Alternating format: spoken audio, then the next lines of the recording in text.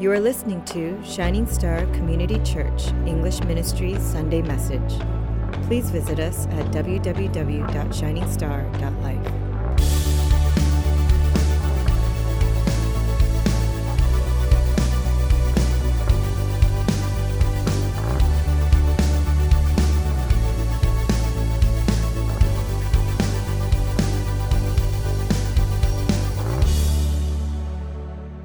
You know, New Year's resolution is something that goes in one year and out the other. I want to start off the new year with that. Some people are still trying to get it. Just think Dad.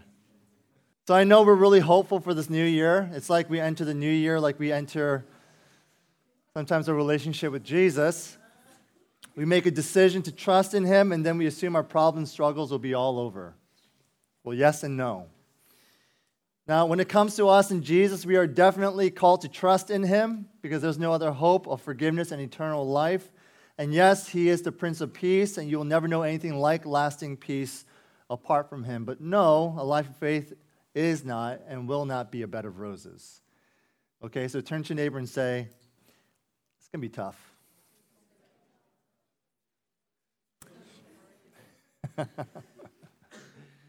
So last week we were introduced to Abram. Can you all say Abram?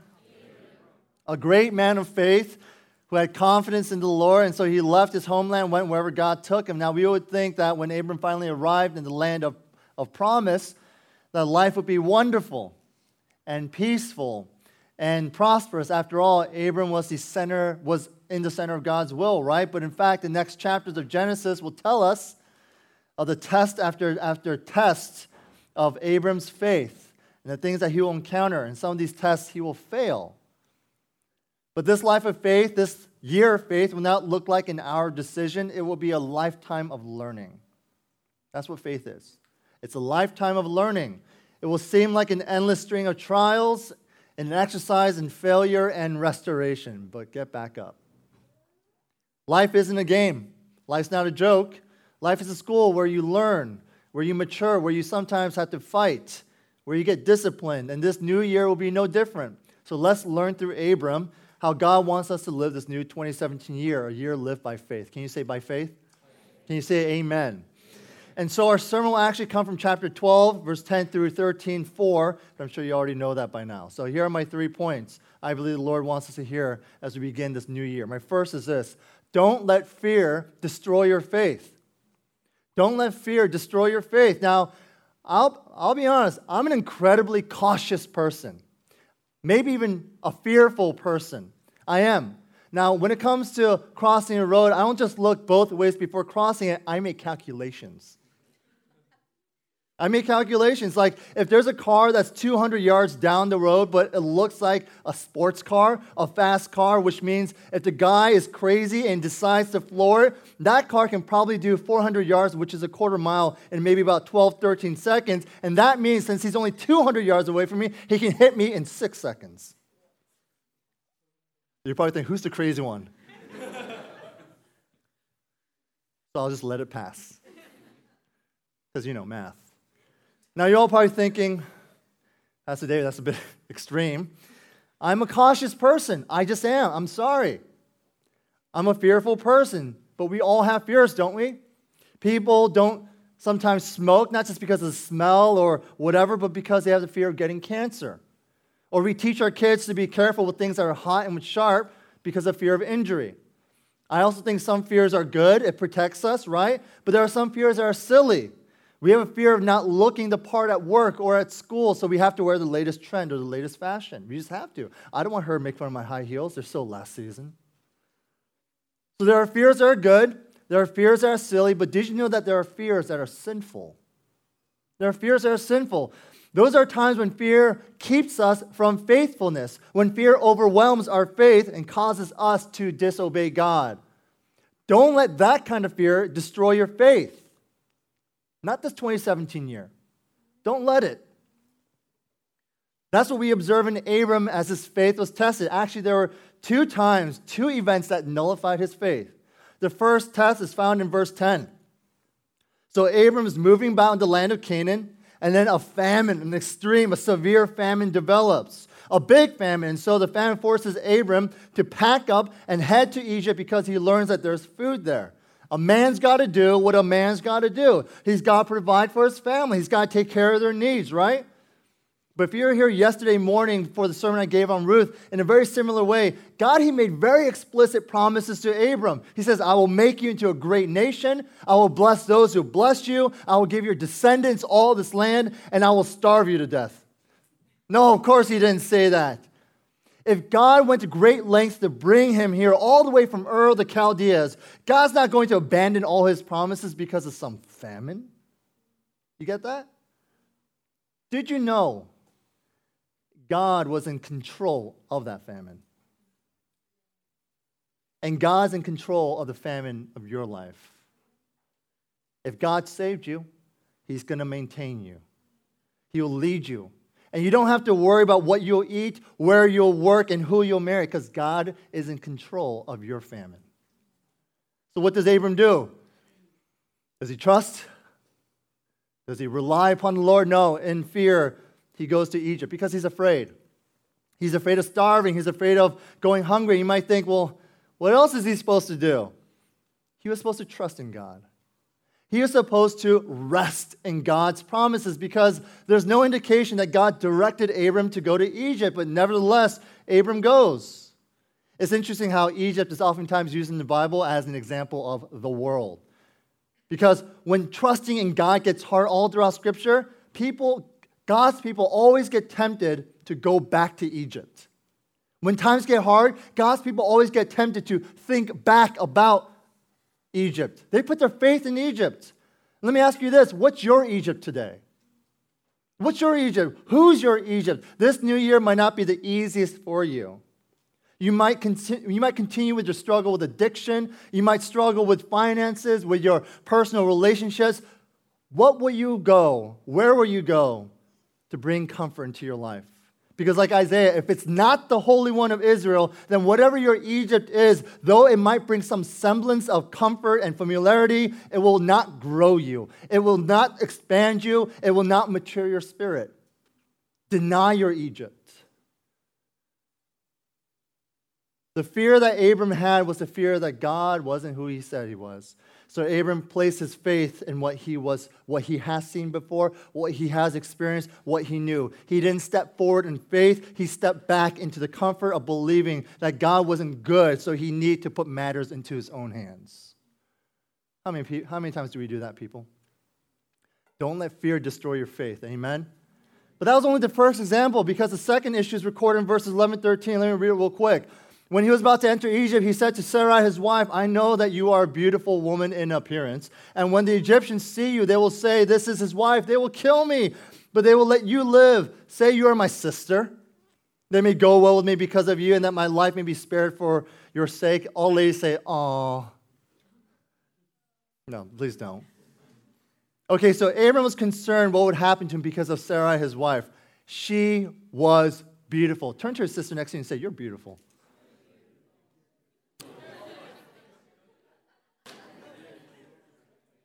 Look, I know it's hard to wrap our heads around this because we know her age. She was around 65 years old. I'm not saying there aren't beautiful 65-year-olds or anything like that. My mother is almost 65. She's a beautiful woman and everything, but in those days, people, they genuinely lived past 100 years of age. So if anything, she would have been like a woman in her 30s.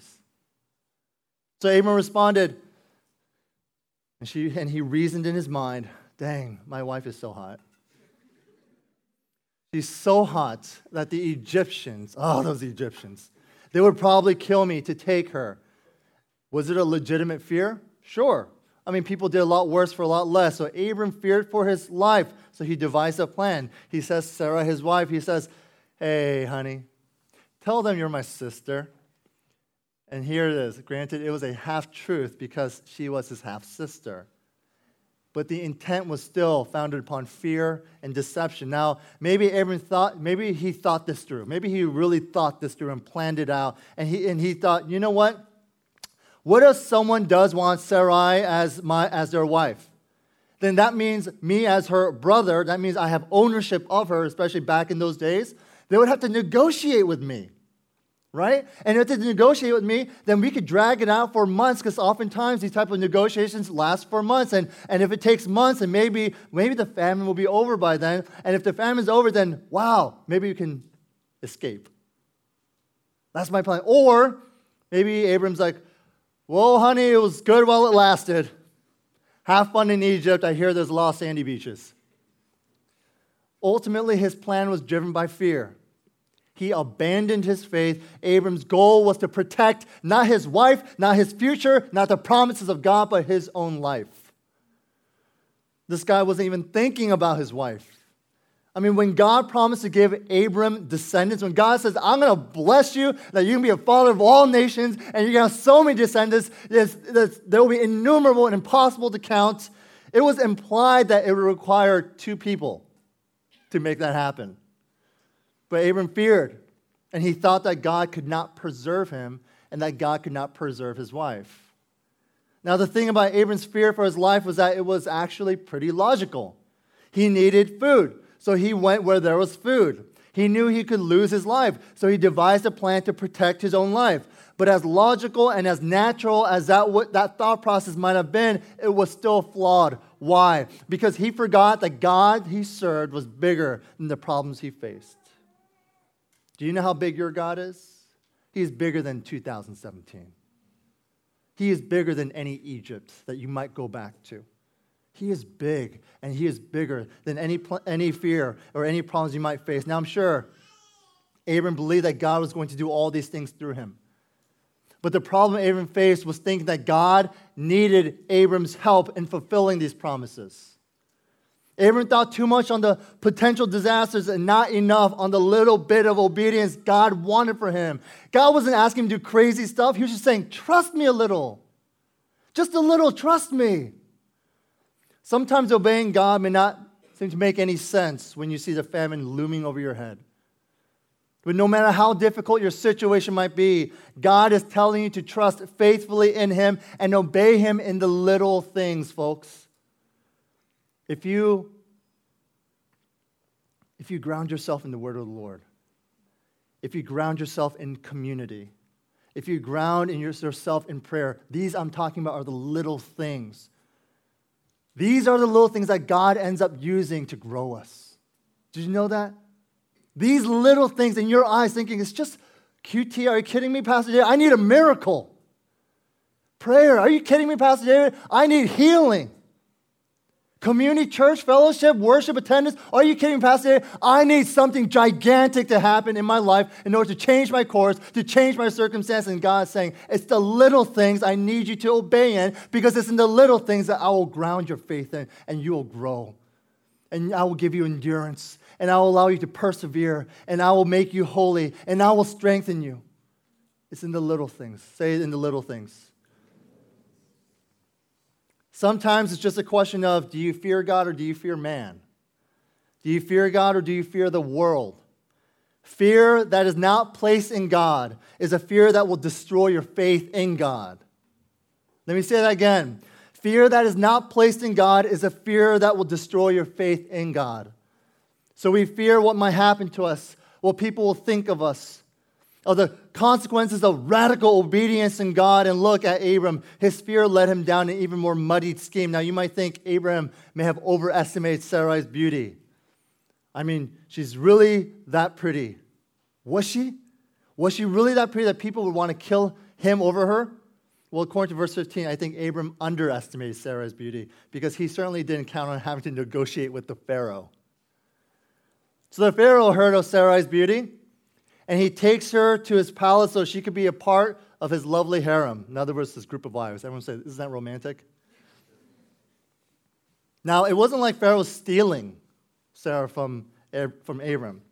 It's actually the fact that he would go to Abram's sister and say, hey, she is so amazing and so beautiful that I want her to be part of one of my concubines. It was supposed to be a great honor. And we read in verse 16 that Pharaoh took really good care of Abram. He lavished him with gold. He lavished him living a royal, luxurious lifestyle. Abram got rich. Abram essentially became the Pharaoh's brother-in-law. But at what cost? Giving up his own marriage? giving up on the promises God had made, leaving the homeland God led him to, leaving behind the family he had built. Look, in life, you may do things that may look like blessings. You may choose paths apart from God that may resemble the right choice in your eyes. But if in any ways goes against God's commands, it will cost you. Just because you get some sort of benefit from it doesn't mean it was the right path, because all of what was happening to Abram was so far off from what God was trying to do for him. So this plan of self-preservation has now cost Abram, and there was no way out. Does that sound familiar to you? You feel you're cornered? We do that all the time. We set aside God's narrow road of trusting in His Word because we think we have a better plan. It will cost you. Hey, well, at least we don't have to address our fears. So we'll be living in our lives scheming and manipulating the situation, trying to keep all the balls in the air, but someday, one day, all those balls will come crashing down. It will happen in our personal lives. It will happen in our professional lives. It will happen in our churches. It will happen in our families. Whenever we're driven by fear, whenever we refuse to live by faith, it will come crashing down on us. It's only a matter of time, but the story is not over. Our second point is that God, He guarantees His own promise. God guarantees His own promise. Now, for this new year, we like to make resolutions, right? Resolutions are promises that we make to ourselves. I now promise to work out more. I promise to eat better. I promise to attend church more, to give more, or to love more, to be less angry, to be less jealous or less busy. We make these promises, and so when we see Abram and his web of lies and fear that he spun for himself, we're thinking, man, this guy has lost it. But here's the truth. Even in fear, Abram may have forsaken all of God's promises, but here it is, people. All of those promises weren't dependent on Abram. They only depended on God. No matter what kind of mess Abram has made, God had only just begun to act. Like I said yesterday, you may think you're finished with God, but the Lord is not finished with you. So what does God do? He sends plagues upon Pharaoh and his household because of Abram's wife Sarai. Now, can I get a little bit personal here? God is protective of His daughters. And He doesn't take lightly to anyone betraying any one of them. The fact that you're married to one of them or that you're planning on marrying one of them does not mean that He will not stop avenging her. The reason why women have such a hard time following Ephesians chapter 5:22, where it says, wives, submit to your husbands, because more often than not, we haven't given them any good reason to. So here's a personal charge and challenge to you men, to you husbands, to one day guys who will one day become husbands. A real man, the world will always say, is one who wears flannel and has a hairy chest and drives a Ford. A real man, according to the Bible, isn't someone who puts his wife first. Get that? A real man is not someone who puts his wife first. A real man is someone who puts Jesus first. Because only a man following Jesus will know where to lead his wife. Amen? Tangent over. Okay, so Pharaoh gets the message. The plagues force Pharaoh on his knees. We don't know how Pharaoh knew it was God. Maybe because the plague affected every single person except for Sarai. Maybe that was the reason why. But either way, he got the message. Now here's where Abram gets humbled. Remember, Abram was considered a pretty high guy. He was the one who God promised to be a blessing to all the nations, the father of all nations. How is he right now? Abram has become the bane of an entire nation's existence. They hated him. What is this you have done to me, the Pharaoh said. Why didn't you tell me she was your sister? Take her and go. What happens when we abandon our faith and do it our way? You will be humbled. You will be humbled. And so with the final words from Pharaoh, Abram packs up and he leaves. And this goes to my last point. Don't let failure bring you down, but let it drive you back to the cross. Don't let failure bring you down, but let it drive you back to the Lord. What happens when people fall? They get bitter, they get resentful, They get angry at the world. They get angry at God. Their pride gets hit, and so they get embarrassed at being caught in their foolishness. So we have people who move away, people who leave the church, people who abandon life groups, all because they know they failed. Wouldn't you say that Abram failed pretty badly? Yeah, I think so. But I want to read a few verses because here you'll see something amazing. This comes from chapter 13. So Abram went up from Egypt. This is after he left Egypt with his wife, after the plagues hit and everything. So Abram went up from Egypt, he and his wife and all that he had, and Lot with him, into Negeb. Now Abram was very rich in livestock, in silver and in gold, and he journeyed on from the Negeb as far as Bethel to the place where his tent had been at the beginning, between Bethel and Ai, to the place where he had made an altar at first. And there Abram called upon the name of the Lord. What do you do if you fail this new year? What do you do when you fail this new year? Here we see Abraham in his messy failures retrace his steps. So get this.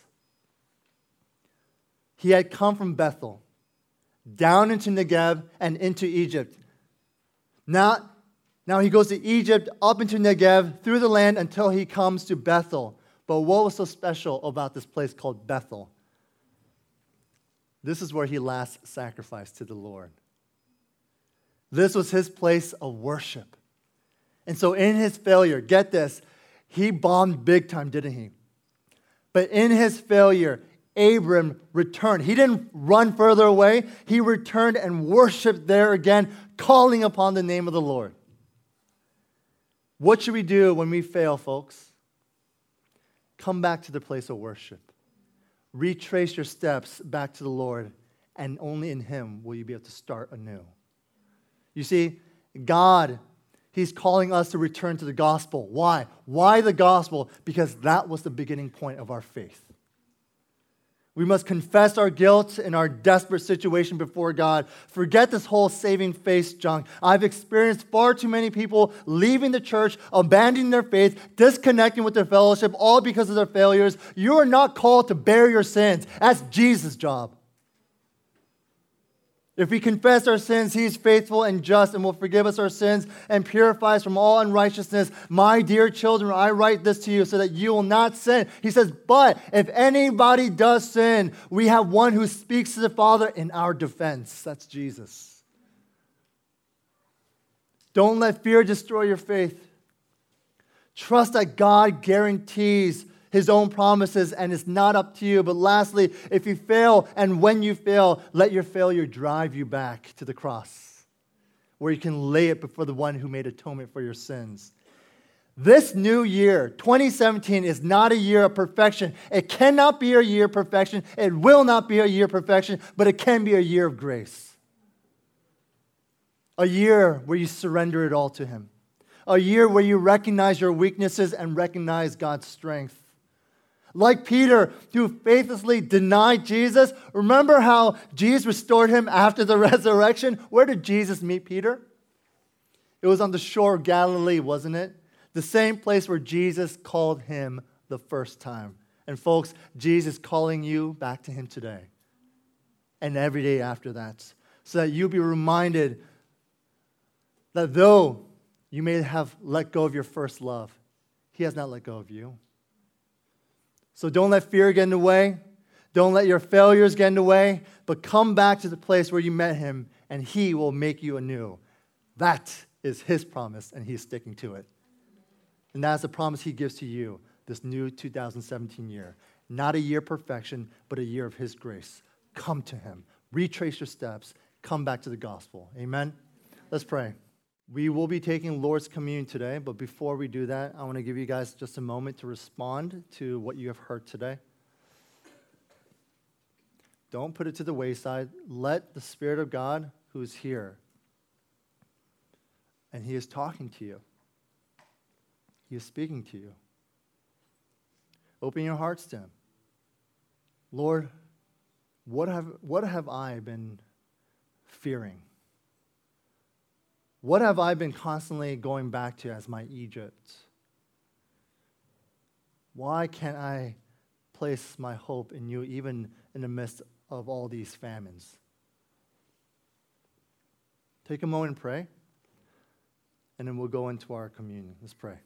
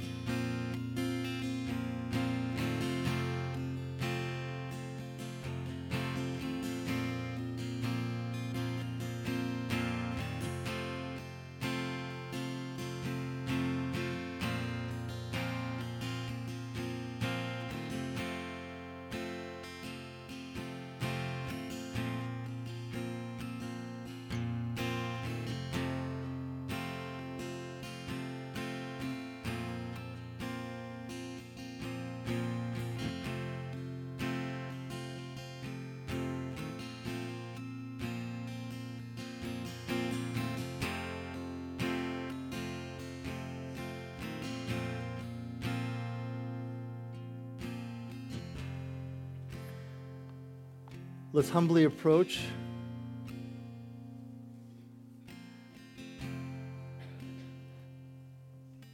this ordinance with humility, with self-examination, as we check our own hearts. God, He does not want you to partake in this in a way where you disregard or whether you harbor the sins of your life, but that in faith you would approach His throne of grace and say, Jesus, you have died for me. You have died for me because of these sins. And these sins that have been plaguing me, the Egypts of my life, the fears that I possess, God, I lay it before the cross. I dare not minimize the sacrifice you made. For the sacrifice you made covered all my sins, past, present, future. There is no sin that is too great that you can't forgive. And so check your hearts. We always hate when people judge us. This is an opportunity for you to judge yourself and make sure that you approach this communion in a way where you have truly surrendered and given up on yourself so that you can receive the grace of God. You see, God, He works through the humble. He works through the broken. He works with those with a contrite spirit, not with those who say, I've got it figured out. Not with those who say, I don't need you, or I can do this on my own, or I'll go to Egypt and make it for myself.